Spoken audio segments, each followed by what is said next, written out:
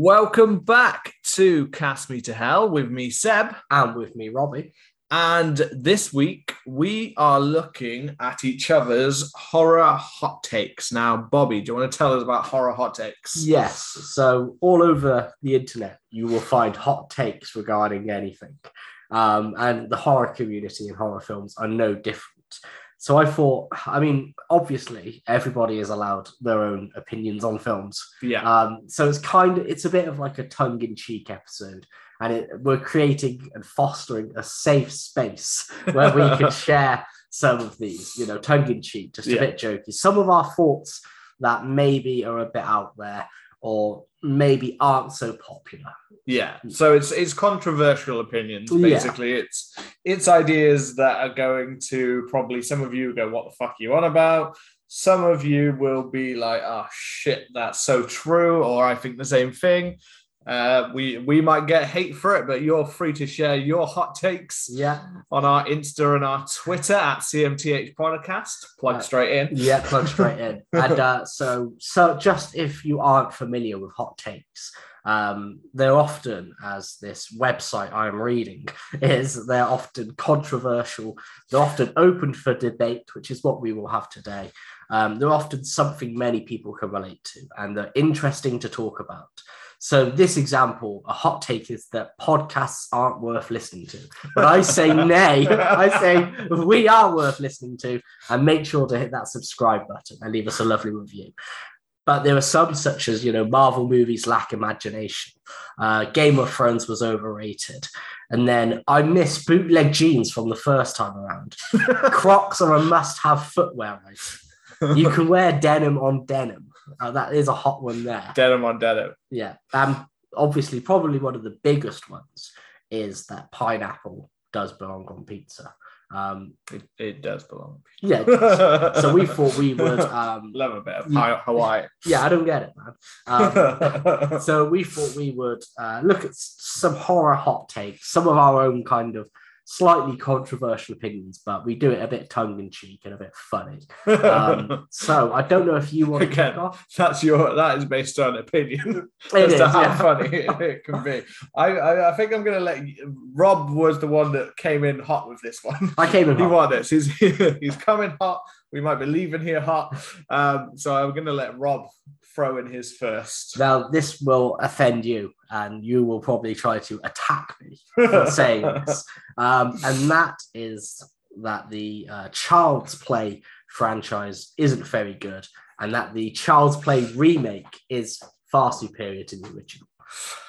Okay, well, to be fair, I actually thought about this because I know that there's a very hot opinion on, like, people love Child's Play. They love the whole franchise. Some people love certain parts of it. Some people are not so much into the earlier days of like Child's Play, but they're very much into like the Chucky and Tiffany kind of era. You know what I mean? They love that. I've done that Halloween costume. Me and Charlotte have done the Chucky and Tiffany. However, I wouldn't say for me personally that I am completely like, I'm not completely like devoted to the franchise, but I do enjoy a bit. You enjoy I've enjoyed the film. I enjoyed the original trilogy of the films. I like Child's Play, Child's Play 2 and 3. It's definitely the ones that got a little bit more out there that I'm not quite as keen on as they went on later on. When Don Seed of Chucky and Bride of Chucky. It's very I don't know. There was something so like as if it was trying really extra hard to kind of take that kind of Freddy Krueger Nightmare on Elm Street the same way that had gone. Yeah. But it kind of had this extra twisted kind of dark humor to it. But I don't know, there was just something that just threw me off about it. And then obviously we got the cheap ones after that, the Cult of Chucky and all those kind of ones, which are okay. I watched those recently. They're all right. But yeah, there's definitely a mix. But in terms of the remake now, it's controversial to just say that that's a good film. It is. It's not just controversial to say it's better than the original. Whether it's better than the original, I don't know. But I personally really enjoyed the new one, and I really enjoyed Mark Hamill's take on Chucky. And I think it showed where the franchise could go by bringing it into a modern kind of the sci-fi element of it. I thought it was a cool idea. And well, for me, I like I like Brad Dourif. And I think his voice work as Chucky is the main point is the best thing about it. Unfortunately, my kind of thing is, and I know this is kind of hypocritical because I love a lot of slasher films, which are effectively the same thing. But for me, there's only so many times I can watch a film where Chucky is killing people and nobody believes the main character and he pretends that he's a doll when he's not there. There's only so many times I can do that. So for me, I watched the first one. I thought it was okay. I thought, what's his name? The guy who is it Jerry? He played Jerry Dandridge. It's on the tip of my tongue. Is this in the original film? Yes. No, he played the detective in the original. In Fright Night, he was Jerry Dandridge. Oh, I can't remember. Off the top, it's Chris Sarandon, I believe it was. Chris Sarandon? Yeah. Okay. Yeah. It was Chris Sarandon. So he plays it, and I think he's a good character. The rest of the film, I don't think is that good. Now, why I like the remake better is I think that I like the Toy Stories feel more. I love not Toy Story, Small Soldiers. Yeah. I love the Small Soldiers feel. I love that we actually got some kills. I actually think the kills in the remake are better than the ones in the original. I think there's some better scenes than the ones in the original. I just think it's genuinely a better film. And I watched it. And that's the thing. I know you got it for me on Blu-ray for Christmas one year. And I heard people were saying, oh, it's like, it's dog shit. It's the worst film ever. Yeah. And it's the worst remake ever. And I missed it in the cinema.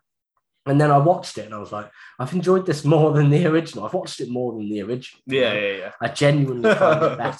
But then even to throw the spanner in the works there, but then even before the remake was ever made, you weren't a fan of Child's Play. So you wouldn't really have watched it very much anyway. But the remake, there was definitely something fun. There was something I think that built into it a bit more, that the child kind of aspect, the boy that has the toy in the remake is a little bit more developed than it is in the original film. And, a lot of the elements of how Chucky's actually alive, obviously it's more of a robot kind of sentient, but the way it uses technology and stuff, modern technology to part of the kills and stuff, I think is a really cool idea.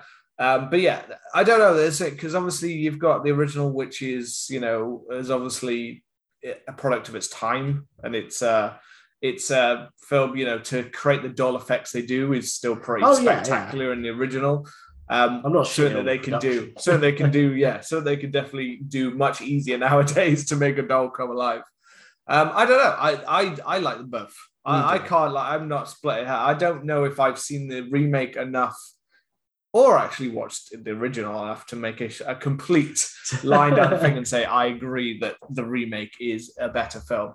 I know why a lot of people don't like it. They like the kind of the cult status within the original. They like the literal cult kind of the Brad Dourif's character becoming Chucky, and it being more of that than it just being some kind of sentient kind of being that overtakes Chucky kind of thing. I think is what a lot of people think takes away from it. But no, it's an interesting hot take. It is an interesting hot take. Overall, a lot of people say that, like, for instance, we've recently watched Hellraiser 4, and a lot of people say that, the Hellraiser films are like, one of the worst franchises out there. But so far, I've thought that I've only seen 4 of the Hellraisers. I've seen all of the Child's Play films. I haven't seen the new series, which I've heard is really good, in all fairness. And I think if you enjoy it, it's probably going to be banging. So far, I prefer the Hellraiser, and I think it's stronger 4 franchises in, where 4 episodes in, where we've already gone to space, and we've already gone to 4 films. Yeah, 4 films in. I don't know why I said franchises episodes. I don't know why. You never got to just film. Yeah, my brain just isn't working.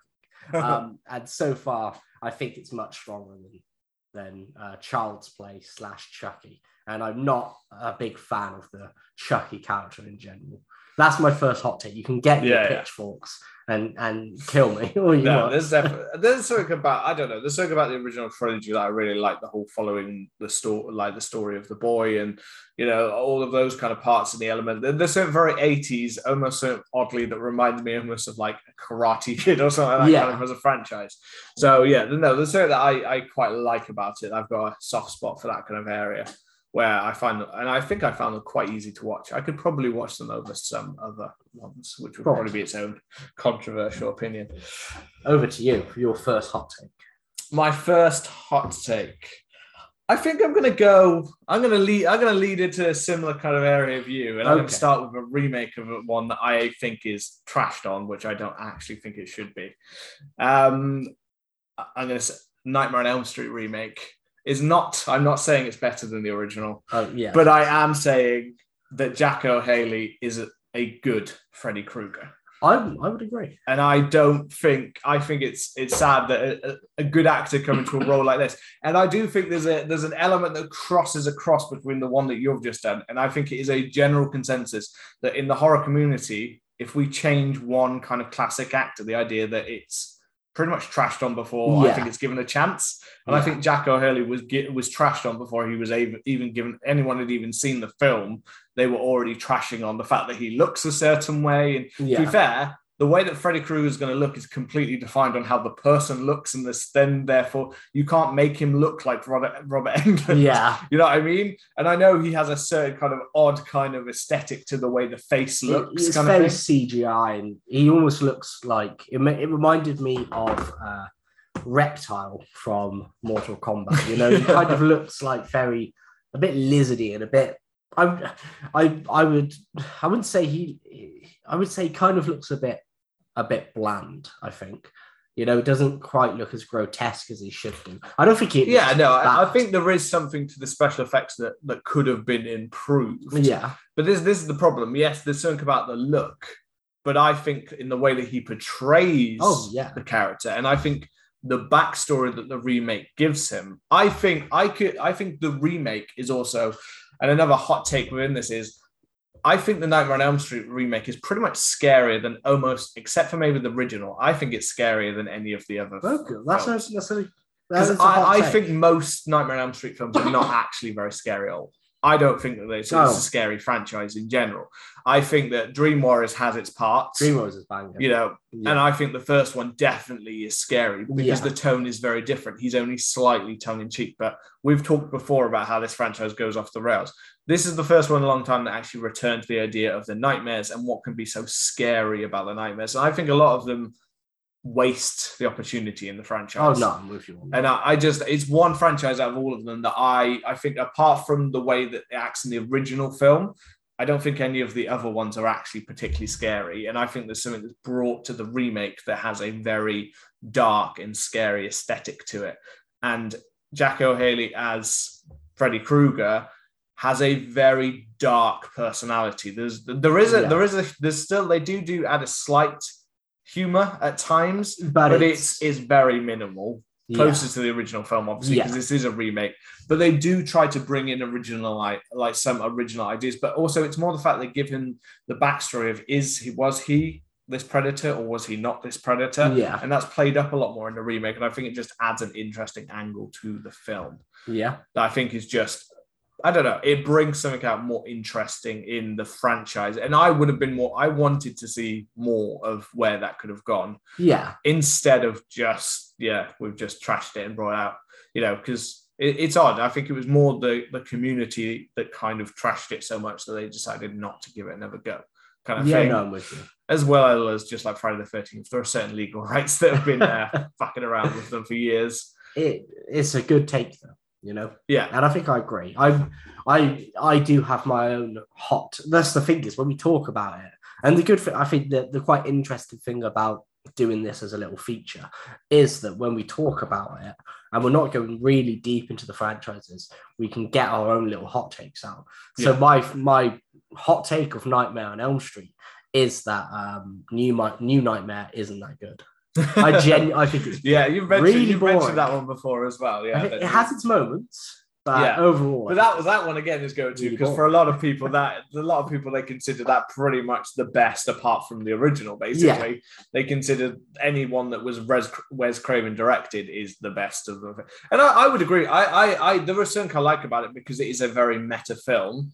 Like it's a meta. It's kind of before he perfected it with Scream, how to do that, and that wasn't fully him. That was Kevin Williamson writing as well. But it's that link of. I do agree at the same time that although I like New Nightmare, just like majority of it in this, like I'll come back a little bit later, is the fact that the majority of them are just actually really not very good films. The majority of them aren't. In Nightmare on Elm Street, the majority, and I think personally, I really like Dream Warriors and parts of it, although I still wouldn't say it's a perfectly made film. There are still some big errors in there. But the original film, I think, is the only truly great film I'd say that was kind of there. I think Dream Warriors is a pretty close as well. And I think that's why I think the remake is far too trashed on for a franchise that, let's be honest, the original film barely even relies too much on Robert Englund's Freddy Krueger, and it's the best in the franchise. Where the more we saw of Freddy Krueger, the worse the film's got, to be honest. I believe. So there's several Nightmare on Elm Street hot takes that you can take out of that. You may completely disagree with it, but that's why it's hot takes. If it's making you hot, it's all right. You can pause. Yeah, you can pause. You can stop. Don't destroy your phone. Don't smash. Don't go straight to smash mode. Yeah. We will not release our addresses so the mob cannot find us. We're releasing this from a secure bunker. Yeah, we will not take any insurance claims on whatever damage you do when you're listening to this episode. And do not come and smash us either. No. This is meant to be a peaceful, a place of peace that you can release your ideas. If you were here with us, you can say them. Say out loud to yourself now. Yeah. And just say it out loud, and now realize how weird it is that you just did that. So my second hot take, and this is more about kind of a studio in general, and it's that Blumhouse should get the same love that A24 gets, because A24, whilst being a very divisive production and distributor, people either love it or they hate it. A lot of the time, I see Blumhouse being shit on as, releasing just trash after trash after trash film.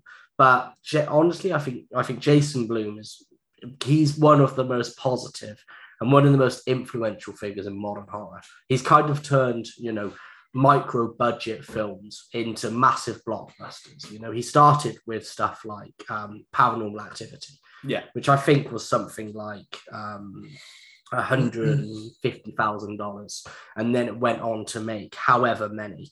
And if you look through the films that Blumhouse have produced, so 2009 would kind of be when it starts off, and that's Paranormal Activity.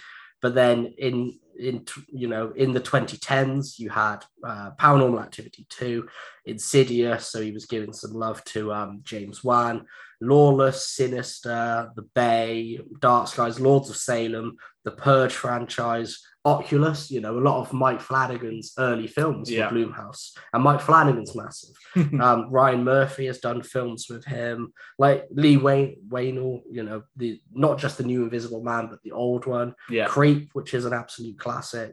There's so many films that have come through Blumhouse. And I think he made like a shitty comment a few years ago when people were like, why don't you, have as many films from female directors? And I think he said something along the lines of like, women aren't really in horror and there's not many female directors about. And it's a shitty thing to say, but then he probably didn't know any.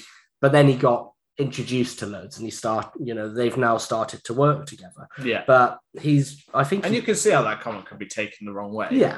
When he's saying that, like, I don't want to read it to but if I hear that comment in my head, I'm thinking it's someone saying that although there are a lot of female directors, there aren't a lot of female directors.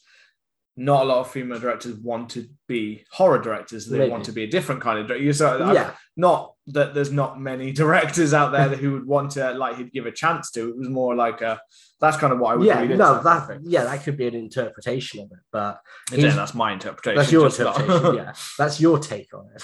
But honestly, I think that like Christopher Landon, if you look at the films that Christopher Landon's done, who is one of the kind of the, I'd say he's Happy Death Day, isn't he? He's Happy Death Day and Freaky. And both Freaky, Blumhouse, you know, Yeah. and both of those were incredible films, and he's one of the newer ones. They do the From the Blumhouse once a year, where they release like 4 kind of on Amazon horror films. in the UK. Yeah, and you can get. I don't know if it's the same place in America, but yeah, it might be. But you know, I can't say I haven't watched many of those ones. Some people did say that for a year is a dumping ground for the ones, because he does still have quite a pickiness. He will basically pump a small amount of money into a film, and they'll look at it, and if he doesn't think it's got any value in the cinema, then he won't put it in the cinema. Yeah. So that's kind of what he does, which is fine however, and so I'm completely agreeing with you on this. Yeah.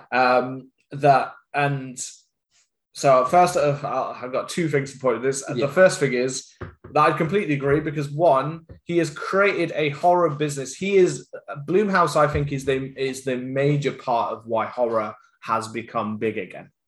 I think it is a major thing, because all he does is take a small amount of money and he will just give people their projects to go off and make their projects. And he has created this huge amount, like the amount of films that they've made in the years is incredible. The amount of films I've actually made, because they will pump.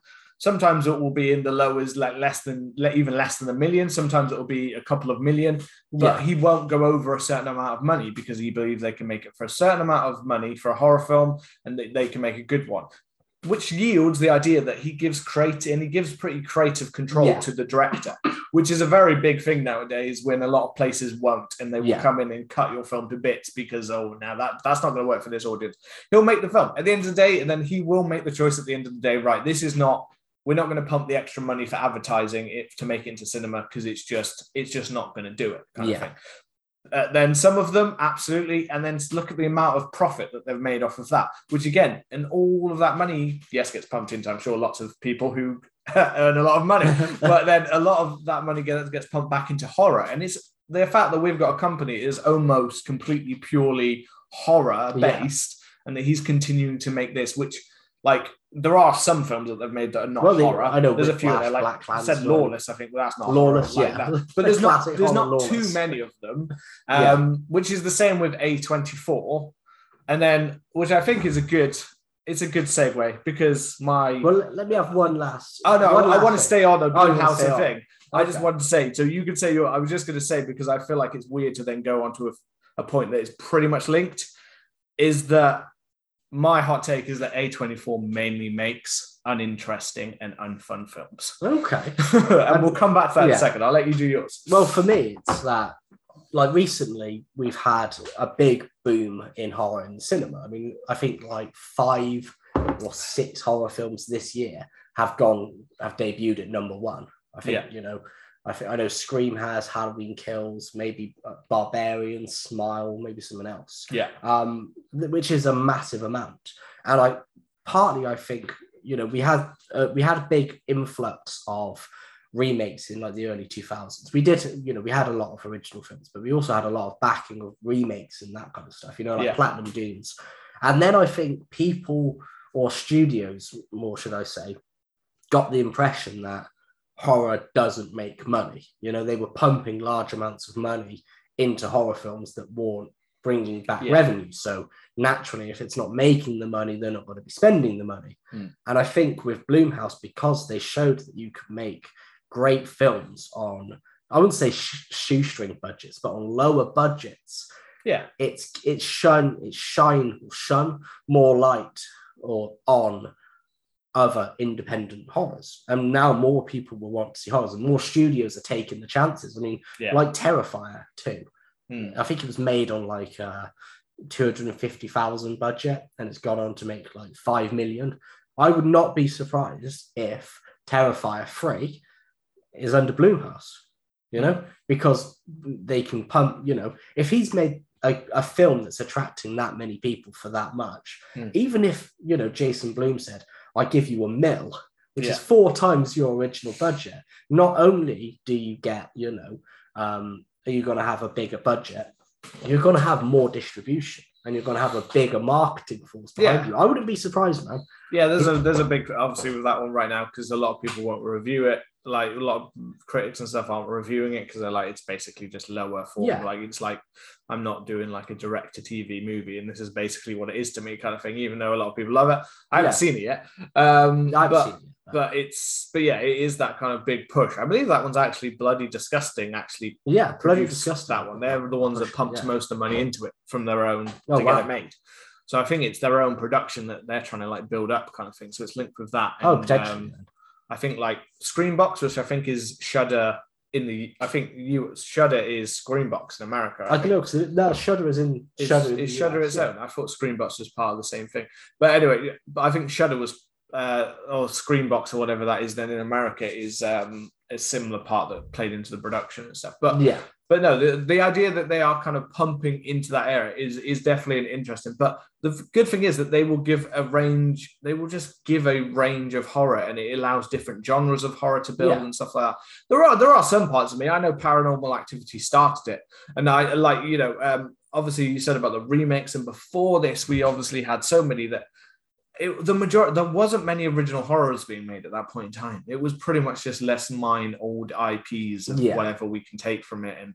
And again, so they were disappointed when certain ones didn't make the money when they'd pumped a couple of million to them. And like, absolutely, that makes total sense. But there's definitely a part. Then there are parts of me at the same time, like things like Paranormal Activity and things like the supernatural ones, like The Conjuring and stuff, which I sometimes find brings out the worst in horror at the same time as the best. So there is a little bit in there that I think, like Paranormal Activity, for one especially, kind of brought up the whole idea of the jump scare as a major thing. And that became a major thing and still does pop up in horror quite a lot. And it's a disappointing part because jump scare is more often used poorly than it is used well, kind of thing. It's something that can really be effective in the right horror film. But if it's not, it's just a film that's basically just noises and bangs the whole time, which is not a good horror film. No, like the majority of Paranormal Activity films. Yeah, I'm not huge on them. But if, Paranormal Activity walked, so, stuff like Get Out and, other more original Blumhouse productions could run. That's what I mean. Yeah, that's why like it allowed certain ones to run. The amount of money that they made off of basically no budget whatsoever. Like they were literally. I think the first one was it even in the hundreds of thousands? I'm not even sure if it was hundreds of thousands. I think or if it was very low, whatever it was. But it was made of nothing basically. Yeah. So you've said about Blumhouse compared to the love that you get for A24, and my hot take is on A24, which I don't know if this is totally a hot take because I would say the majority. It's split. The majority. I feel like there's a majority that definitely like are not fan. The minority are probably more the ones that are the defenders, but it grows in some places and it depends on the film and it depends on the director. So I said earlier about like an interesting film. That doesn't. I'm not saying that all of the films are uninteresting. I'm saying like what you've said with the fact that it should get an equal love for the Blumhouse stuff should get for some of those. Now A24 have been more picky. They're not a purely horror-based studio. They do make other stuff than just horror. Yeah. But they certainly have a certain aesthetic, a certain theme, a certain idea that they seem to be pushing. And that pretty much seems to be across all of their films, not just horror, but including horror. Yeah. The idea it's labeled as being something special, that A24 films are all kind of these, like, they deserve this kind of more accolades, and people say these are the ones that deserves awards and stuff like that. But I don't know, as being someone who's watched, so like we did a lot of this kind of thing, like it when I was in university with film studies and things like that, looking at these kind of films that are some that have real world themes and some that don't, and the differences between what makes one better than the other and what makes one special than the other. And my major problem half the time with A24 is because they, and I'm going to say shoehorn in real world films, or they try to make a drama and they shoehorn in the horror. But I don't think they necessarily ever make a perfectly great horror film or a perfectly great drama, but they bring the two together to make you feel like this is something more than it is. And I just overall find that quite often I don't feel that they actually expand on the themes that are in the horror film. So all of the ones that I've seen, I feel like it's all obviously left very like open in most of their films. It's not really dug deep into. They'll take things like body horror, and they'll take things like real world, like the loss and grief, and they'll build on those themes kind of thing, and they'll use the horror to represent the grief and the loss, or in some of them they use body horror or facial deformities in not very nice ways, you know, a lot of those kind of things. But I don't know, I always feel like they have the scripts for a lot of them have a very limited idea of what it is actually like, that they don't really dig very deep into them. And because they leave them open, I feel like people take this as, we can all read into them. But when you've made loads of films that all have very similar kind of real world themes, and they're all left very open for people to read into them, that to me screams more of, you don't really understand the theme you're talking about. You're using a theme to your advantage to make your film look more almost award-worthy than it actually is. Like accolades, like as if I'm making a film not just to be a good film. I'm making a film because I think people are going to see this as a higher form, an elevated horror, which I hate that term. Yeah. I think and A24 are the epitome of the elevated horror. They are the studio that are the elevated horror. And I'm not saying that all of their I'm not saying their films are bad. I just think that there's a certain level that people put onto them, which I just don't find overall is better than a lot of other horrors that don't have to shoehorn in these themes. And I can't find that. I know that there are a few people, but I would like to find someone who would tell me that they'd rather watch The Lighthouse or Midsommar over the majority of more classic horror films, that they'd have more fun watching those films again and again and again, instead of watching like other ones that we would consider more classic horrors. I see your point, Bert, and I'm really split on it, because until recently, I mean, both of the films that we did, the divisive films, Midsommar and Lighthouse, both of them A24, because like you've just said, A24 within the horror community and horror films does seem to be very split. And like you said, it seems to be almost more like about making something elevated and kind of making it feel more than it is almost. And when I look at some of the films, particularly like the ones that I've seen in the past, so Hereditary, I thought was okay. Midsommar, I thought was okay. Lighthouse, I thought was fucking banging. Ex Machina, but that's not a horror film. And then It Comes at Night. Ex Machina is okay. Like Ex Machina is a film I was really excited to see. It's not a horror film, but again, there was just something that felt a bit empty about it to me at the same time. Enough. And it's the same with a lot of those other ones to me. It Comes at Night, I thought was incredible. I haven't seen It Comes at Night. I just thought it had potential to be really interesting. But I just thought it unfortunately for me, I felt it was very boring. And then, so I was kind of like, maybe the A24 productions, maybe the A24 style isn't for me. And then they had to go and make Bodies. They had to go. This and is the Ty second West. part of my argument. Exactly. But this is, so X and Bodies is my exception, but also why that, so all of those films before, yes, Hereditary and Midsommar were a fair hit. The Lighthouse had extra because it got thing. There is still a major part of me with The Lighthouse that says whether that is even a horror film, to be honest, in my mind. Because there's a part of me that thinks that's more of an existential kind of dramatic kind of life than it is even horror. So there's a part of me there. Hereditary and Midsommar, we've talked about before. You know, I think there are certain themes and certain things, but overall I found that they're, you know, as we've talked about before, they are films that I felt very much ripped off other great horror films and used them to their own advantage. They have some really good scenes, but the controversial opinion that we both shared at the time with Ari Aster, great director. I don't think his scripts are very good. No. I think some of his dialogue is stunted. I think Midsummer was basically, again, I'm going to say The Wicker Man was The Wicker Man. It was the plot of The Wicker Man with grief brought into it, basically. A major theme of grief. And a fantastic performances, yes.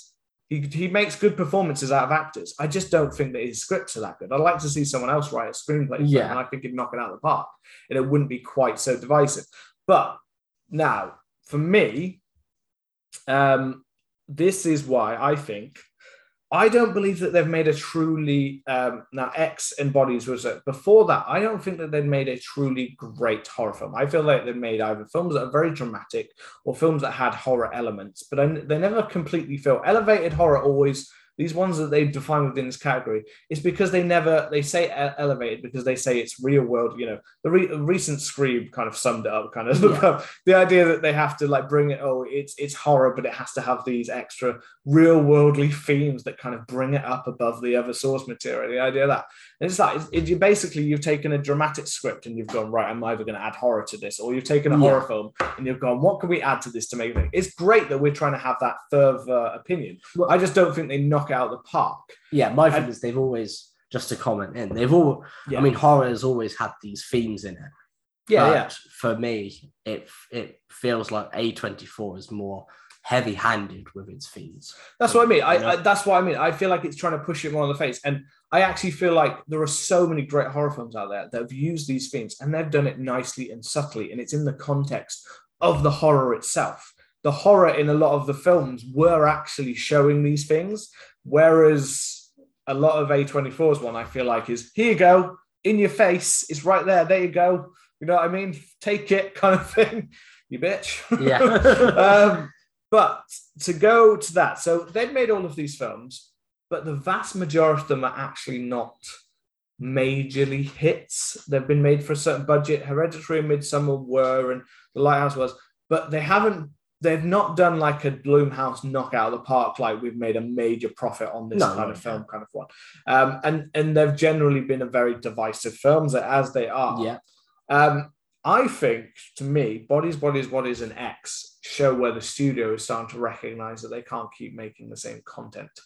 I think we've got two films in the same year that are both with more kind of clear mainstream kind of actors, not like niche or character actors, like kind of mainstream. I know Florence Pugh is obviously big, but when she made Midsummer, she was still on the up. She wasn't. Midsummer was kind of a launch. But it's ones, but I don't think some of the films weren't ones that kind of spoke to certain younger audiences or drew in general kind of horror audiences. And these two films felt like they were very marketed and very sent towards like classic horror fans. Yeah. And X is almost like, it has certain themes in it. It's very interesting.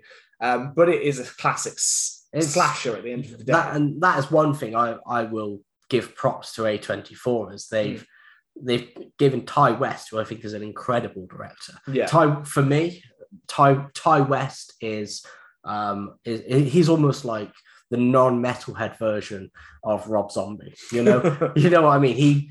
Most of Ty West's films he makes as like a 70s kind of throwback fight. He uses the cameras of it. Yeah. You know, he uses that theme and a lot of shots and editing like so as if Rob Zombie was a good director. Yes, he's like if Rob Zombie was a good director. But he's made some banging controversial. And the fact that they've gone, you know what? Make a slasher trilogy. Film two of them at the same time, release one, and then don't tell anybody else you've got a prequel coming. Release it the same year. It's incredible. Yeah, you know. I was going to watch Pearl last night. I was very excited to have a go at that. Yeah. No, that's what I mean. But I think, and again, Bodies is, again, I'm not saying that one is so. That one has got real world themes, and it is very, and that one is a little bit heavy handed with like the point it was trying to make within its satire, but it was fun. It was fun. It was a fun film. I know some people don't like it. And again, they don't like, and the part of it that most people I've heard don't like it though, is mainly because they say that the characters are unlikable, which I feel is like they're missing the point because that is kind of the point. I just think there's something in the films that with those two new films, I don't know, but I by looking at the films, I feel like this was them a little bit being more like we can have both. We can make those ones, Yeah. But we do need to start making some that are going to open us up a little bit more, because right now I feel like A24 is so closed off in its own little area that only certain people really like it and certain people don't.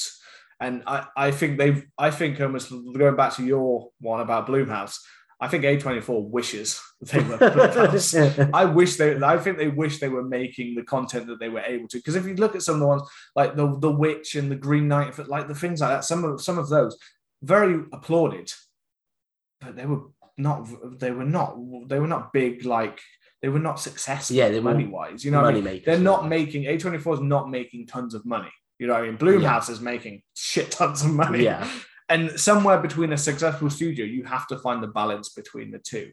And again, I'm not shitting on the film. I found Midsommar and Hereditary perfectly fine. I just think they're overrated horror films. Yeah. I think in the vast general, and that's not just Ari Aster's one.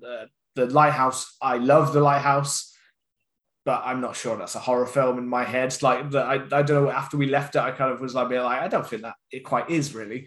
But it has certain things about it, but the vast majority of it, I don't know if I'd put it there. But yeah, it's overall, there's a thing between Blumhouse and horror. Yeah. I would say, but again, there'll be people calling us out being like, we're just basic. Blumhouse is for the basic bitches. And A24 is for those that have higher mindset, who will rise to a higher form of being. Bigger. You got to have a seriously high IQ.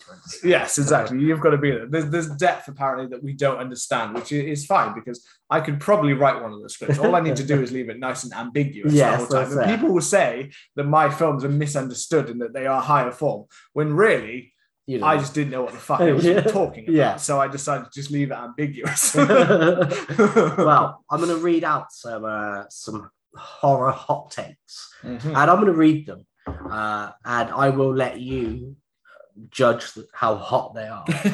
Let's just see, and then you can do them back to me.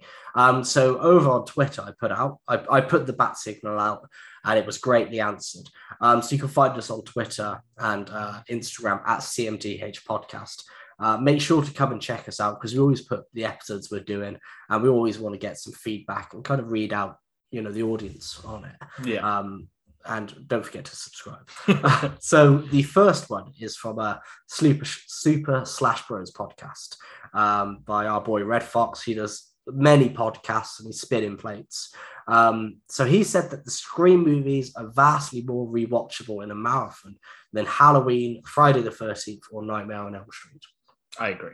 You agree? I find them all, like, I love all of those, but I find Scream I find it's the most accessible horror franchise. Well, that did start a war between Super Slash Bros and 4 Nerds by Nerds. So go to our Instagram if you want to check that out. Yeah, I was going to say was that on Instagram or Twitter? Instagram. No, Twitter. Twitter, yeah, I was going to say. Brain said, now this is a hot one, I thought. Brain said, I hope I'm pronouncing that right. It's literally, pronounce it. It's spelled like it, Brain. Brian. Brian. Hopefully we've got it right. The 2000s saw some of the best and most exciting horror releases, but people only want to talk about the old classics, most of which haven't aged well. But she did give it each a kiss. There's an openness to that, so we don't know exactly which ones she's deeming classics. I said that word earlier, and in your head it's like, well, what do you mean by? Are we talking Universal Monsters classics? Are we talking black and white? Are we talking Alfred Hitchcock film, or are we talking Halloween? I'd be talking the classics. I'm talking about those. I'm assuming those ones. I can't say. There are very few of those I don't think have. I think most of them have aged very well in my head. And the 2000s, I mean, it's a mix. Yeah, I mean, I'm not going to have anything against it because it's our era. Yeah. So there are certain films we're going to have a nostalgia for, that someone who was born in the 70s or a different time than us is going to be like, that's a piece of shit, because there's always a certain thing. If you were born in the 60s and you got to live through the 70s and 80s as like a young teen, then you're going to fucking think Texas Chainsaw or Halloween and like Friday the 13th can't be beaten, whereas you'll probably think anything made in 2000s is a piece of shit. Yeah. Just like we'll probably start to get to that. We're probably getting to that point when we'll start to be like, anything made in 2020 or 2030 is absolute garbage. They don't make them like they used to. So I don't know. Mixed. Okay. Night of the Living podcast. The Evil Dead remake is better than the original. I've heard that one before. I've heard that one before. I get it. I think it depends on what kind of one you like. I watched Evil Dead, the original, the other night again with Charlotte. She watched it for the first time. Yeah, enjoyed it. I enjoyed it. I don't think she enjoyed it. But I get it in one way because there is something. To me, it's a very different film. It's weird. It's both set in a cabin. Both have some supernatural thing, but apart from that. Like, I both have a book. Yeah. But apart from that, like, I know that those are very similar things, but the way the films go are very different. The real world themes that are brought to it. And I know we've just been talking about real world themes, but there's something about the remake that I definitely really like. It was brutal, but it was accessible. And I liked the leading, I'm blanking on her name now, but I really liked the leading lady in that one. Yeah. But also, Evil Dead wasn't one that I watched from a younger age, so I'm not as nostalgic. For someone who is more nostalgic of that kind of film, there are loads of things to like about it. There are certain things in that haven't aged completely well, like certain makeup things. That's why they went back and remade it. Yeah, Evil Dead 2. Evil Dead 2 is good. But I still think, I think they're both great. They're just different. Okay. Very different. I don't know. What do you think? I'm having all the opinions. No, I think that the remake is better than the original. Okay. But I think Evil Dead 2 is the GOAT of the franchise. This is from our guy Sai over at So I Married a Horror Fan. The remakes of Texas Chainsaw Massacre and Halloween are both better than the vastly overrated original counterparts. That is a hot one, I'd say. I wouldn't agree, but I'd say it's definitely a spicy take. Yeah. No, I don't know where to go. That's a hot take that will definitely split opinion. We'll leave that steaming. We'll leave that steaming there. Yeah. Podferratu. Psycho is a Christmas movie. Sorry, what was that? Psycho is a Christmas movie. Now here is the evidence. Okay. I can't find the rest of it. I can't remember.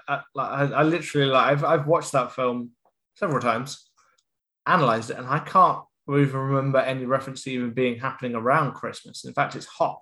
Well, that's what I always... Because it could be because of the part of America it's in, because some parts of America are just hot throughout the year. Well, that's what I always assume. So here is the evidence in case, because I went down this rabbit hole. So as Marion leaves town, you can see Christmas lights on the light poles. She sleeps on the highway, then checks into Bates Motel December the 13th and gets killed. Her sister finds Sam Loomis and says she didn't hear from Marion all weekend. So let's assume that now makes it Monday the 12th. Or the 18th, because the first scene opens on December the 12th. Cut to Sam and Lila meeting the sheriff and his wife after church. That makes it Sunday the 24th. Which is interesting. Okay, I don't think I'd ever noticed the dates of those. I'm going to go for one last one. Is it a Christmas film? No. I always thought it was a summer film. And one last one from our friends over at Scaring Sam, who will be back shortly. The Shining is a great film. It's just not a great horror. The Shining is a great film. And it's a great horror. Okay, there you go. I think there's plenty of scary things in that film to say. Let's hear yours. On Insta, there was a couple. Swamp Gnome said that 90s horror movies aren't that bad. And again, I've heard lots of hate for 2000s. I didn't realize 90s got so much hate, but I guess it was at a point when the early 90s was a kind of a dead stall. That's why like say Scream and things like that was said to reinvent it, because by the end of that, there were basically the early 90s. If you look at a lot of early 90s horror films, I will admit there is a lot of fun in that kind of slashery kind of way, but a lot of horror movie, and this is in general a lot of horror movies, but a lot of them had kind of, they were still it felt like they were still the 80s. They were 90s films that felt like they were still looking so back at what had worked, and they hadn't really thought of how to bring it up to age kind of thing. Like they were all stuck in the time.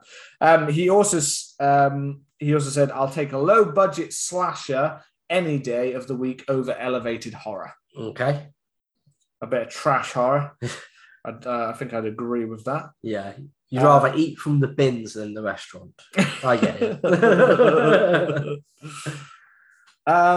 Yeah, and I did have another one, but now I can't even find it, so I don't actually know where that's gone. No. It doesn't. I believe one of them was actually similar to my point, which was about Nightmare on Elm Street, that Jack O'Hurley is a good Freddy Krueger. Oh, I know what the other one was. It was at Discount Josh, and he said that Mike Flanagan is overrated in the horror community. That's a hot take. Because I think he's banging that. That one's a hot take. Yeah. I was throwing that one back. So yeah, I think even when he posted that, he didn't realize that was going to be made public by me. So the hate can seep in, but mainly because his partner, Keris, who also does the Discount podcast with him, she's an absolute big Mike Flanagan fan. So I think the hate would have come from inside their house. She's a Flana fan. There we go. Yeah, and I can't disagree, but I do know that when I talked to him, one of his points was that he just felt that maybe a lot of the stuff is overlong, and that it could do with a good kind of condensing or an edit, which I'll admit some of the stuff is. Some of the TV series he's done I really like, but they could have cut an episode or two. Midnight, I don't know what could have been cut from Midnight Mass. I think Midnight Mass could have missed a good episode or so. I think it was. I thought it was a really good build, but there's definitely a part of. I think there was some that felt a little bit like filler that you could have put together into one episode or things like that. I think there was a little bit more urgency. Even Doctor Sleep, and I fucking love Doctor Sleep, but it's a long film. It's a long film, and there are certain parts that probably could have been kind of. I think the editing is the only part, but that doesn't mean I fucking love Doctor Sleep. Wow. And I haven't disliked any of his TV series as yet either, so I can't say I haven't seen a bad thing by him. Well, that leads nicely on to my number one hot take, which is that Doctor Sleep is better than The Shining. I do think, don't get me wrong, I think that The Shining it's an all-time classic, and I think it's great. Visually, it looks great. The performances are great. Overall, though, I think that that Doctor Sleep does everything The Shining does, but just better. I think Ewan McGregor's plays an incredible version of the grown-up Danny Torrance. I actually find that the actor who came back to do the name escapes Dick Halloran. Dick Halloran was better than the original. Yeah. I actually thought that his role was incredible. I think that Rose the Hat is an incredible villain. I think that the thing that I liked is I love The Shining as a film, and then I read the book, and then I watched The Shining back, and it left out a lot.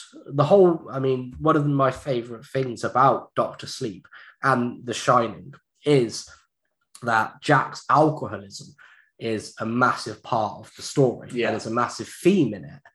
And for me, the fact that was it's apart from my understanding and from what I remember, we briefly, Jack Nicholson, Jack Torrance briefly speaks about, breaking Danny's arm, and he briefly, when he goes and he drinks at the bar, it's kind of it. But in the book, there's so much more. And in Doctor Sleep, the fact that alcoholism is such a large part of it, and even the horror elements of Doctor Sleep, I think, are better than the horror elements of The Shining. I think that, the visuals of the vampires are extremely disturbing. I think the scene where the baseball kid getting killed is horrendous. The bits when we go back to the Overlook and we see a lot of the old monsters coming back, and even the Overlook itself feels a bit more fleshed out and feels a bit more like a character than it did in the original. Don't get me wrong, I'm not shitting on The Shining. I love The Shining, but I just think Doctor Sleep. I went into Doctor Sleep thinking this is gonna be shit, because I heard it's about soul-sucking vampires, and I was like, what? But then they just, they explain for me what The Shine is a lot more, and it just seems a lot better. I think So it's one of those things where I believe, and I haven't read Doctor Sleep, the novel. I haven't read the book. I haven't read it. I've got it upstairs. Yeah, so I haven't read it. I would like to read that one, but I do know that there are a lot of people that said that Doctor Sleep, that they think that Doctor Sleep, the book, was better than the film, whereas with the original, they think the Shining, the book, is better than Shining, the film. And there's that kind of mix, the idea that because Doctor Sleep was Mike Flanagan bringing together the original like ideas kind of of the original film and the original book, and then also bringing in the story of Doctor Sleep. So he kind of merged it all into this love letter to both Kubrick, but also to Stephen King. Yeah. So he brought them both together, which again, and I think is an amazing act that he did, that he managed definitely. to balance all of that stuff. He still managed to reflect what happened in the original, like things like what happened to, like, you know, and we still get the idea of like Dick, you know, Dick Halloran and stuff like that. But, you know, he has to make some little changes, but he mainly did try to stay with certain aesthetic choices that were made by Kubrick, but the deeper themes that were shown by Stephen King's original novel. Now, I have read Stephen King's original The Shining. Yeah, I've read that several times. I've seen the film.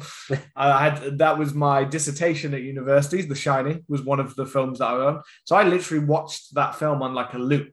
So I was basically like Jack Nicholson by the end of going mad from seeing that film. So I needed to have a big distance, because there's a big difference between watching something when you had to. I think I had seen it before, but when I watched that, there's a big difference between having to watch it for something you have to do academically, and then just watching it for enjoyment, kind of thing. Yeah. So when I went back, so I remembered The Shining being a quite long, slow, kind of dull at times kind of thing. And although some of it really worked effectively, I remember overall thinking The Shining is good, but not great. Then when I rewatched it several years after I'd done my dissertation and I watched it, all of those things I remembered it by being long and slow, and all of those parts completely disappeared. Probably because I'd watched the film on a freaking loop, so it felt long because I'd been watching it again and again and again. But I remember it, to me, the film actually flows really quickly, really fast. And I think there's a lot of nuance in the way that they show certain things from the book. And I think things like the alcoholism are all shown there. They just don't need to go over to the depth of Stephen King's book. Yeah. Stephen King's book's really good, but I found his alcoholism part in the book actually very heavy-handed. Oh, really? I felt it was really quite in your face with it. Yeah. Whereas I feel the original the film actually is quite nuanced in the way that it tries to show it without having to constantly him having a bottle in his hand, or constantly having to show him like trashing things up, or showing that like there's certain things in Stephen, and I love Stephen King's stories, but there are certain things when he tackles certain themes that I always have found that he's not the most subtle with the way he talks about certain things. It's like in It, the way he talks about sexuality and things like that. In it's quite heavy-handed, and it's not exactly, it's a product of its time. Yeah. So absolutely, I'm not trashed on that. But there are certain themes in his films that I just felt like it's a bit like it's talking about someone it didn't feel like someone who's done like a huge amount of research into it. It felt like someone who maybe just, who knows someone who will have had it and just kind of took what they had, kind of thing. Yeah. So I get that there's a lot of things missing, but then again, I'm also a big fan of the idea that you have to make an interpretation your own. Yeah. And Kubrick made it his own, kind of thing. But at the end of the day, I mean, I also believe that Mike Flanagan, I haven't read the book, so I can't make that same comparison, but from what I've heard, Mike Flanagan made it his own. And I think that Doctor Sleep is an absolutely amazing film. Bang. Like I will admit, between the cross between the two, I could probably rewatch Doctor Sleep more than I could rewatch The Shining at this point. So in some ways, that's a point for you, maybe. Yeah. But in another way, it's I don't know, because it's like fighting between two things that you think. Yeah. It's like me having like a bowl of spaghetti bolagnese and a pizza in my hand and going like, well, these are both amazing. Well, which one do I choose? Pizza's better than spaghetti. Well, I don't know. Some people, pasta would choose that as their Italian choice over the pizza, but it's like pasta or pizza. It's I guess both are amazing, you know. Or it's like Joey with the what is it? the peanut butter, or they put those hands together, like the old Friends joke. You know? No, man. Yeah. I haven't watched it for a long time. I think you've watched it more recently than I have. And I finished it before you. I don't even remember. Yeah. Yeah. Let's hear your last take. See, so yours is film specific, and I thought I had some that were really film specific or a studio specific. Yeah. There are certain other ones that I came up with, but I'm not going to delve into it because they were kind of just like touch it. But I mean, I'm gonna swing for a big one. Oh, I'm going to swing for a big, and this is a general one, and this can be taken, and this one could be talked about for ages. We'll stick like kind of just short with it, but yeah. I think in general, from the amount of times, and including the amount of times I've watched horror films, I think I've watched more horror films this month than I have in freaking years. I've been constantly like streaming through like whatever horror films I can find. I have a general consensus though, that it is very hard to make a truly great horror film, and that most horror films, although not bad horror films, as a general idea, would not be good films. Most horror films are actually not good films. As a horror podcaster, I'm saying that I think in general, most of the ones that people have pointed to me towards or put me towards, in terms of horror, I can say that is a good like horror film. Yeah. Like it's got slashes, it's got kills, it's got things like that. But in terms of plot and depth, it's non-existent. And this is if you go on to most streaming sites and just pick out random horror films or 80s horror films, 90s horror films, 2000s horror films especially, a lot of those ones are pretty much just someone with some kind of weapon that kills someone. Yeah. And it's just a repeat of the same film. If they did that in any other genre, people would, and they have done that in other genres. But if they did such an amount of the array of films that they do off the same idea, the amount of films that ripped off Friday the 13th or Halloween and basically did the same concept again and again and again and again, Edge of the Axe and The Burning and, all of those, all of these films that we have of the same one. But if you made a comedy and then you made 50 other films that were the exact same film, well, most of those would never even get recognized because they're just like, you just ripped off that film. It's shit. If you made a drama, if I tried to make Godfather, and then as they did with several others, then they tried to make several films that were basically The Godfather, and they got ripped to shit because they're like, this is a shit film. But with horror, you get away with it because you're just making another slasher, another amount of death from people. I kind of understand what you mean, and I think that is a very hot take. I don't think I necessarily agree.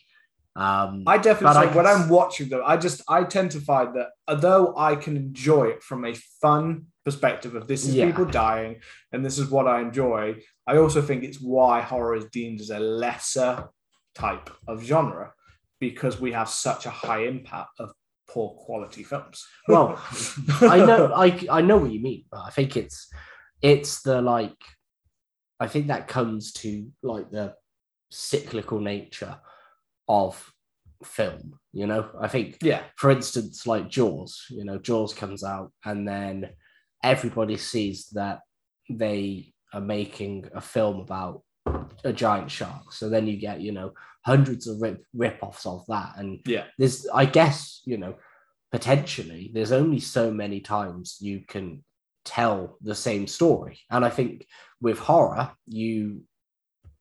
because of horror trends, you do get repeat, you get what's hot at the moment, like a slasher film, the core is that it's somebody in a mask killing people, but then the only real things that you get to potentially play with are what's the motivation behind this. But that is kind of the point of the fact that if I was to put that, and that's why if I was to put that same kind of idea in most other genres, if I did that same thing, it would be deemed as a less quality of film. It would be deemed as not a good film. I don't think you can. And it's really hard to do that. But we've got so many, horror has so many that have been made kind of thing. It has such an output because horrors are deemed as easier to make and horrors are deemed as a certain kind of quality.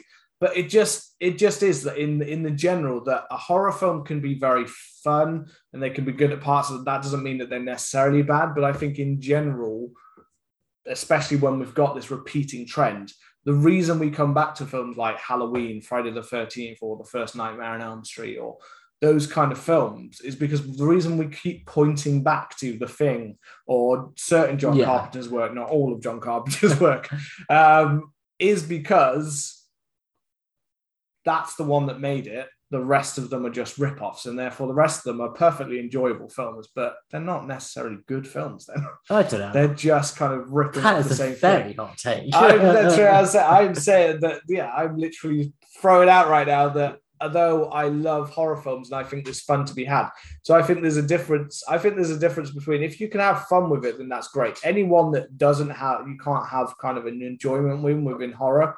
I think if you can't have fun with it in some kind of way, then that truly is a terrible kind of film. But I think as a general kind of filmmaking standpoint, some of them can be really well made in a lot of ways. But if you really break them down to the plots of the film, if you break cinema down to like a plot of a film, then a good film is literally all about characters and plot. And the vast majority of horror, because of so much horror that's made, is not very good. Maybe it's to do with the money, like you said. That's what I mean. It's because it's so easy to make and we pump them out so much kind of thing that we don't get as many of dramas, comedy or that as we do of that. But I'd say some of those things you have to, if you don't have a good structure, a good plot, a good story, a good character, then the drama is not going to go anywhere. You're going to be like, this is shit, I'm turning it off. If you don't have a comedy that isn't hard enough to actually be funny, then it's fine. But with horror, as long as you're killing someone, then you're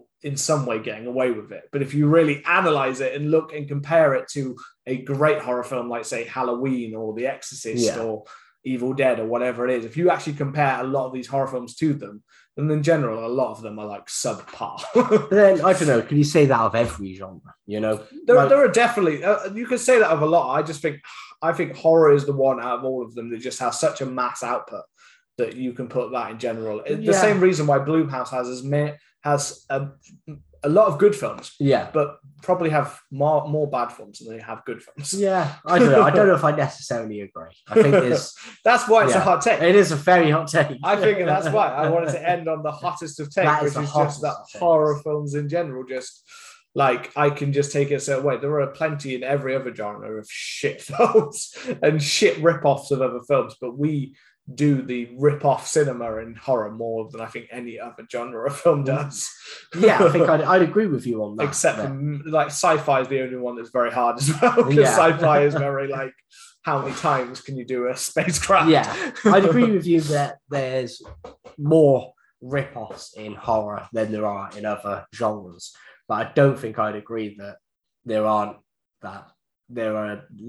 most of them aren't good films, you know, because I think you know, for you can get some rip-offs that are great films, you know, and then you can get some especially indie horrors or not so blockbuster horrors that are trying something new and coming up with something new and are, you know, absolutely banging.